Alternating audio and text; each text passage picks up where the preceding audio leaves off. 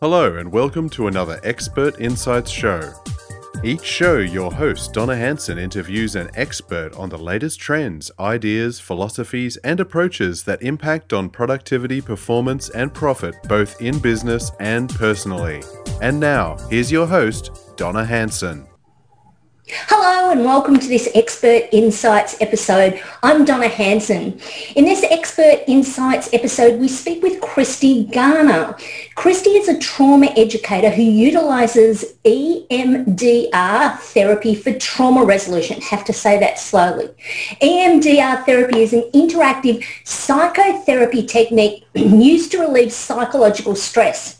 It's an effective treatment for trauma and post-traumatic stress disorder, or PTSD.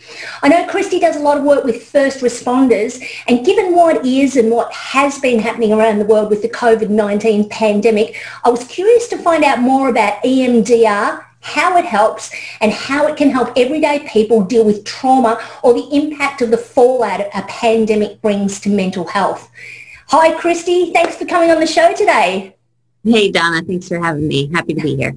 Before we start, how did you get into EMDR, and can you explain a bit more about what it is? Absolutely. So EMDR is eye movement desensitization reprocessing. And what that means is you move your eyes from side to side. So you stimulate the right and left side of your brain, basically. Bilateral stimulation. And a lady named Francine Shapiro came up with it. And she says she was walking through Central Park in New York City, and she was feeling these memories and these thoughts about something that was really bothering her and had been going on for a while. And she noticed as she was walking, she kept looking from right to left and right to left and right to left for a while. And then she sat down on a bench and she noticed she felt a whole lot better. And she was like, maybe there's something to this whole thing. So she started experimenting. So I think it's been maybe 20 or 30 years since that day in the park. And she's run lots of tests, and people use it all over the world for lots of different things, but mostly to decrease the effects of trauma in the body and mind after distressing events. And there's certainly a fair few of those going on at the moment, isn't it? Yeah, absolutely. So I've been a trauma therapist for like 20 years, working on the front lines with all sorts of people, survivors.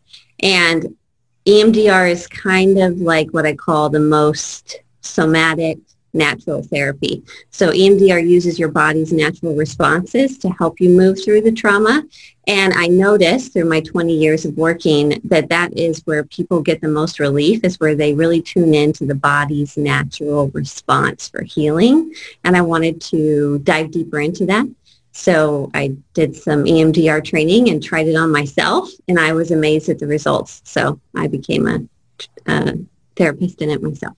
So it sounds to me like it's a bit like the psychological equivalent of your body self-healing when you cut it, or something along those lines, but taking a more proactive approach rather than with your finger. It's a natural healing process that just happens without any conscious thought.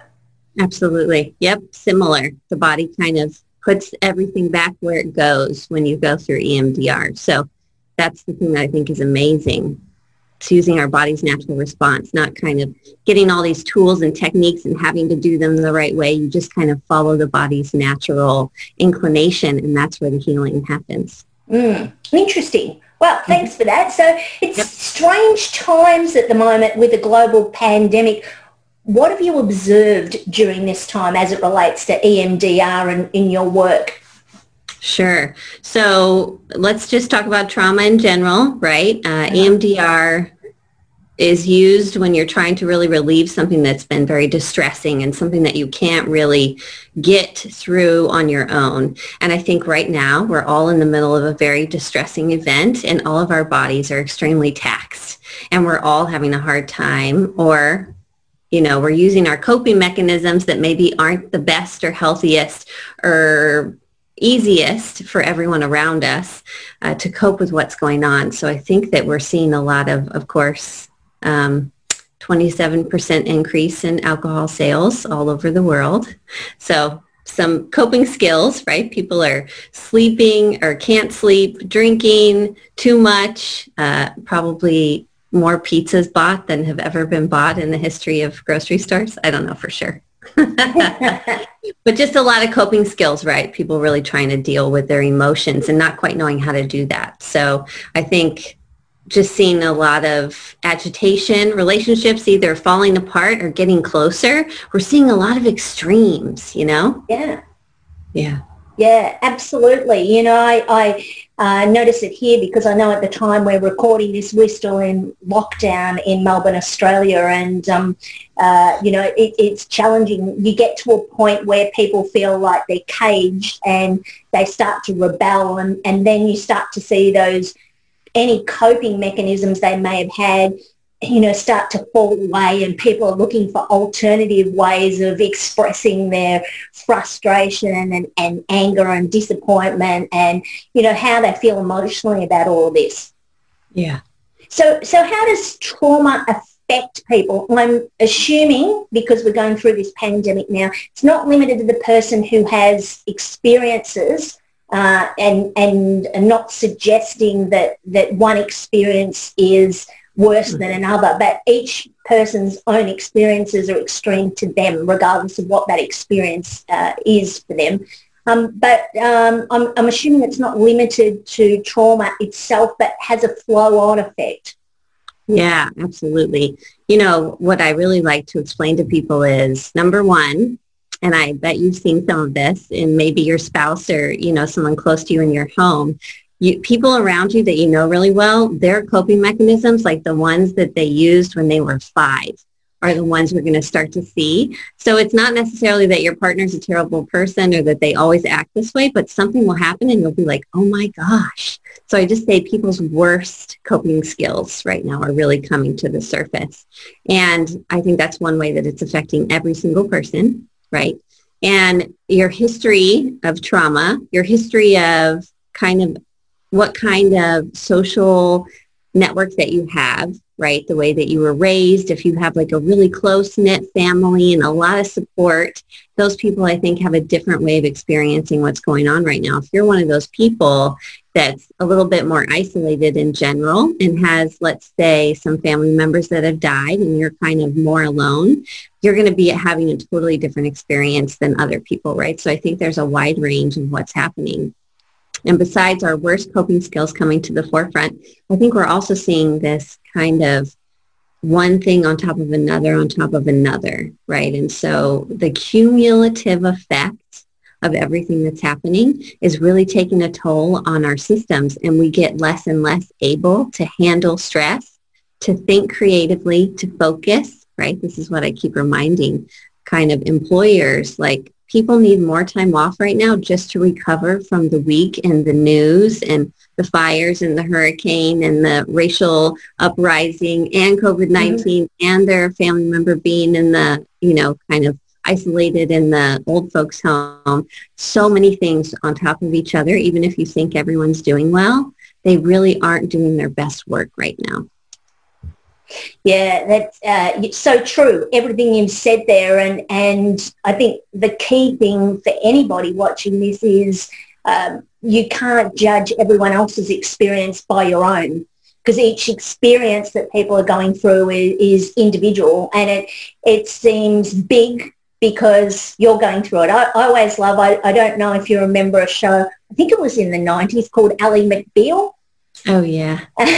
And I remember Lucy Liu saying to Callista Flockhart, why are your problems so much bigger than everyone else's? And I remember Ally McBeal looking at the camera and going, well, because they're mine.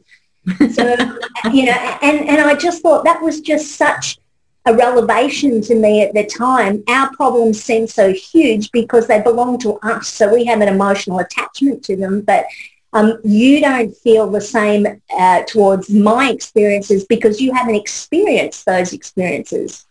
So it's interesting, isn't it? Yeah, yeah. So what can the collaborative we as an organisation, teams or families do to build and incorporate trauma information into policies, procedures and practices. And I'm guessing those three probably aren't the sorts of things we'd be doing at home, but we all have our own unwritten ways of operating in households and families, don't we? Yeah, absolutely. And I love that question. I think it's so needed right now to keep asking that question. What can I do for myself? What can I do in my home and with my family? And how can I support this in the bigger picture of what I do every day? And, I like to give this example of my husband is such a better person when he comes home and he sits in the car or sits on the porch for 5 minutes and just breathes deeply, right? I was talking to another friend on the phone yesterday and I said, right now, really, we have to take care of ourselves and we have to take care of our own nervous systems. I think everybody's a little bit crunchy around the edge, right? Yeah, a little bit activated. So staying regulated is the first way that we can affect change inside of ourselves, our families, and even have those difficult conversations that we need to be having about how do we change the systems in the world, right? We have to be regulated. So doing the deep breathing, the meditations. Sometimes I say we don't always need to calm down. Sometimes we need to move with the energy to regulate. So, I tell people like, get some exercise, go on a brisk walk, go on a run, right? Do some push-ups or, do whatever it is that helps you move energy out of your body. For most of us, that's some kind of exercise or movement. I think some people like to dance or do Tai Chi or, some kind of yoga, right? But there's simple ways like just doing push-ups against the wall for a couple minutes during your breaks in your day can really help to move some of that energy up and out, which helps you to stay a little bit more open. And when we're a little more regulated and open, then we can approach all of our problems in a more creative and diverse way than if we're got this much space, right? Yeah. So that's my first tip. For yourself, for your family, and for organizations, right? I keep saying you got to make time for people to do this. You got to make it easy in a meeting to come into a Zoom meeting and say, hey, connect, right? Eye to eye is what helps us regulate our nervous systems when we're really agitated. Someone else, even across the Zoom, just saying, how are you, really helps us to come into our bodies, right? And so that's going to help. Just a simple thing you can do for your job or with people. I also tell people with your kids that are going to homeschool, right? They just need a little bit more time in between and in their transitions to like, yeah.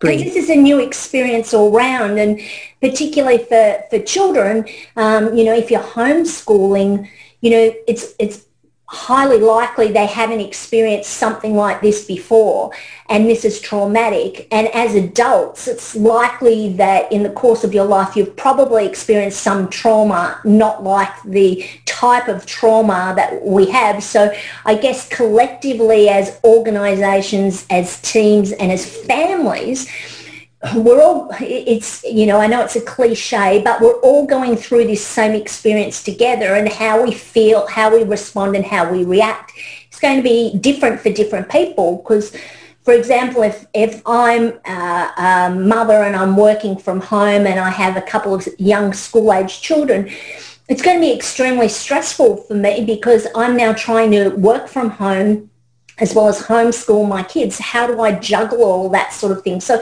it creates a lot of stress that if I work in an organisation where my manager doesn't have children or has adult children that are self-sufficient in educating themselves, it makes it harder to provide empathy. Yeah, absolutely. Empathy.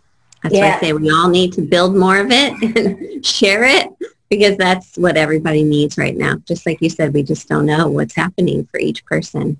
Absolutely. So you shared an idea about sort of grounding and one of the things that your husband does when he comes home, and sitting out on the porch or in the car and just reconnecting. So a lot of people will do that sort of thing if they're going physically to a workplace.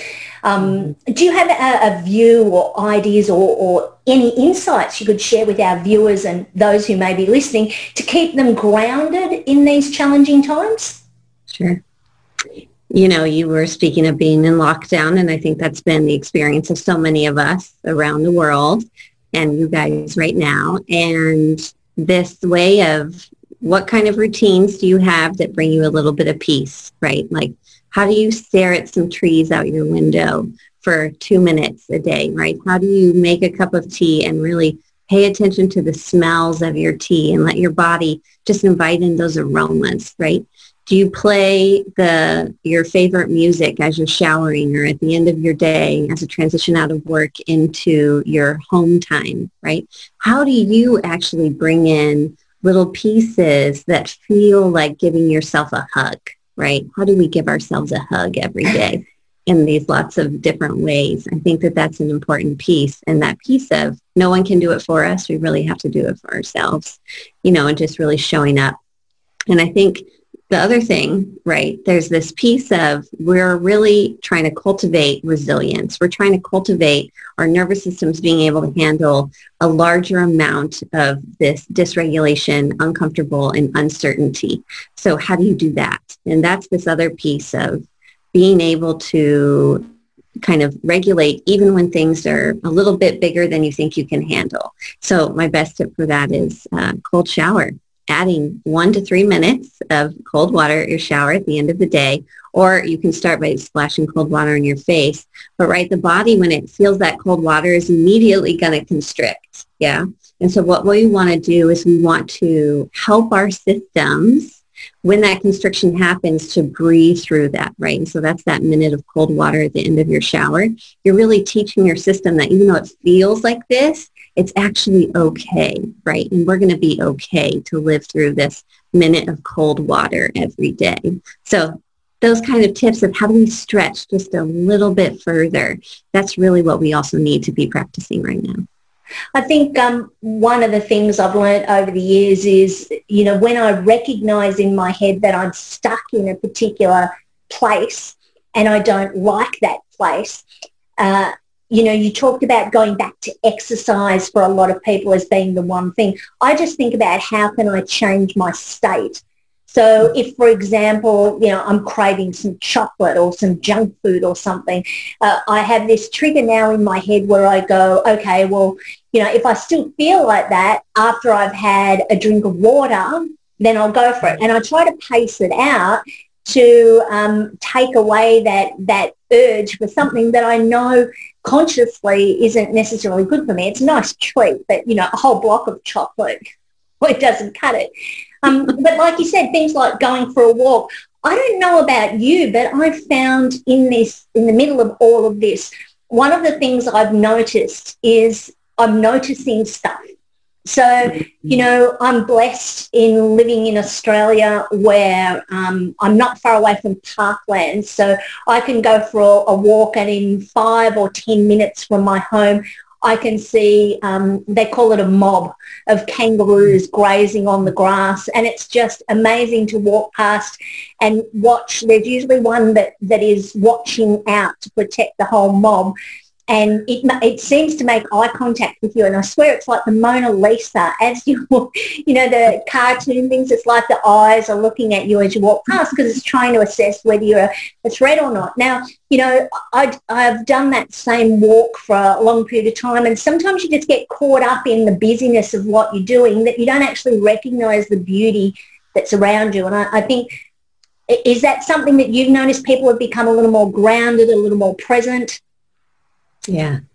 Yeah, I think that that's a great way to describe it. And that thing of slowing down, right? That just a little bit, like you said, taking that extra moment to take in that scene and be like, oh, wow, look at that. Notice something really small, right? Those are the little things I think that are also building that capacity, right? Like the world is so much bigger than what's happening to us right in this moment. And how do you go from that my problems to the bigger, like the stars in the sky and the mob of kangaroos? This is that kind of titration of how our hearts beat, right? How a butterfly's wings fly, right? In and out. We're not supposed to always be at one or the other, right? We want to cultivate the capacity to keep moving in and out both ways. So I love that example, Donna. You have such a calming voice. Do you get told that all the time? I do. And I'm not sure if I had it before or if it's just like the years and years of therapy that's made it that way. One of the things that I'm concerned about, particularly for organisations who might be slowly bringing staff back into the office, or perhaps they're reacclimatising themselves with a new way of working, because I know I spoke to a client recently who said they were grateful that they had all their technology set up so it wasn't that challenging to, from an equipment perspective, to enable people to work from home. But it had now prompted them to reassess their working model moving forward. And a lot more people will be working from home because, you know, it's better for their lives, etc. Or, there is no need for them to return to an office environment. So as people start to go through that return to work sort of scenario, I imagine a lot of people are going to be bringing experiences and their stresses and their anxieties back to the office. How can organisations or how can families or teams make sure that they don't sort of traumatise people by bringing them back to the office or to schools, etc., in the wrong way, or in a way that really all it does is just further agitates the feelings that they've developed as a result of the pandemic? Yeah. So I was reading a little bit about Facebook today about how they've transitioned their workforce and what they're up to. And they said the number one thing they loved was they gave people, the military is doing this too, giving people the ability for the next 6 months or until the end of the year to do what they need to do and be as flexible as possible. And I think that is such a great way of thinking about it, right? We're looking at the big picture here for your employees, for your business, for the way that things function. So if you say, hey, whatever's going to work for you the best over this next chunk of time, we want to support you to do that. So I thought that was great that they said that. And another thing is to really hone in on the communication piece, right? We talked about how it really helps to help people regulate, but I think especially people in dysregulating situations, the more that they know, the better they feel, right? We're all trying to get a little bit of control over a circumstance that we really have hardly any control over. So the more that you can communicate to your employees exactly what you're doing, the more you open up the communication and make those channels available for people to hop in and hear from you once a week, I think the better your people are going to feel about trusting you, coming into that place and being able to know exactly what to expect from you. And I think that's the number one thing that people can do right now. Do you think this will change the team dynamics that as people come back to the workplace, because we've gone through this shared experience together? Do you think the dynamics of how organisations and their teams will work will become, well, obviously it'll become different, but more sort of family and supportive nature rather than just being you're a work colleague and that's the box that you fit in? Yeah. You know, we've seen each other's homes and offices and pets and kids and, you know, we've seen so much from each other over this time, I think, being in each other's homes this way. And, you know, one of the biggest things that the surveys keep showing is there's such a high level of anxiety, depression, people really not knowing how to deal with their mental health and wellness issues, that I think it's impossible now to go back to normal. I think there's got to be a way that we integrate a whole lot more health and wellness support into our everyday and all of our systems and make people feel like we really know that they're struggling, or we really understand that this is such an uncertain time. And moving forward, you know, how do you tell someone we care about the whole picture of you and not just what you're giving to this job or this project right now? We really want to support you as a person. I feel like businesses that aren't doing that are going to lose tons of their employees. And I agree with you 100% there. I think one of the things I've noticed is those organisations that are demonstrating to their employees that they care about not just their performance and their productivity, but about their, like you said, holistic health, are going to be the ones that when all of this is over and opportunities are created for people to go to other jobs, people won't want to go anywhere because the organisations looked after them. So I think to a degree how organisations respond to this crisis as we start to bring back and transition to a new normal will determine, whether they become employers of choice and create that loyalty where realistically, let's be honest, for probably the last 20 plus years, generations back considered you started working a job and that's where you stayed for your whole career. But now I think it's almost like we're circling back and there's the possibility for organisations to retain that intellectual capital, all dependent upon how they respond in the next phase of reconnecting. What are your thoughts on that? No, I absolutely agree with you 100%. One of the things we were talking about just recently in like training right now, like what kind of training can we do? And someone brought up, wow, that one really feels good. That feels like you care about the people that are in your company. That feels like you're extending something saying, we're thinking about how you're doing and we really want you to get these skills or get this support because we really want to help you. And I thought like, wow, if you think about that piece and if you just incorporated one more kind of training or support system for your employees where they felt like, oh, that feels so good. Those people are going to do so much more work for you, excel in what they're doing, create better, have deeper conversations with each other than if you just keep doing the same thing, and I think that's exactly what you're talking about. How do you get on that new wave of how do we support the people to bring out the best in them and to keep them with us? And I think there's a really, really fine line between showing that connection to your staff and just ticking a box. Mm-hmm. And I think the organisations that stand out will be able to look at something and go, this is something we need to go all in on. This is not a tick the box thing. In fact, if we go down the tick the box path, you're probably going to upset a lot of people. So if you're going to do it well, because this is the time that it really counts. Absolutely. Yeah. And, we've been talking so much about pivot and I'm like, well, this is a time to actually like source deep inside of yourself and say, what do I want the next phase of my life, my business, my organization to look like? And so I think all of those things you're talking about, we create those out of that place of what do I want this to look like in 10 years? And how do I start doing those things today? Absolutely. So we're fast running out of time and, like all the other interviews I do, I'm convinced we could just chat for hours. What type of resources or programs do you have for anybody watching or listening that may be interested in exploring a conversation with you? Thank you so much for asking, Donna. I have a couple of resources on my website, traumaeducator.com. There's a free download for people that are working on the front lines right now, mini course. And there's a bigger course for employers that want to bring this resilience into their teams and workplaces.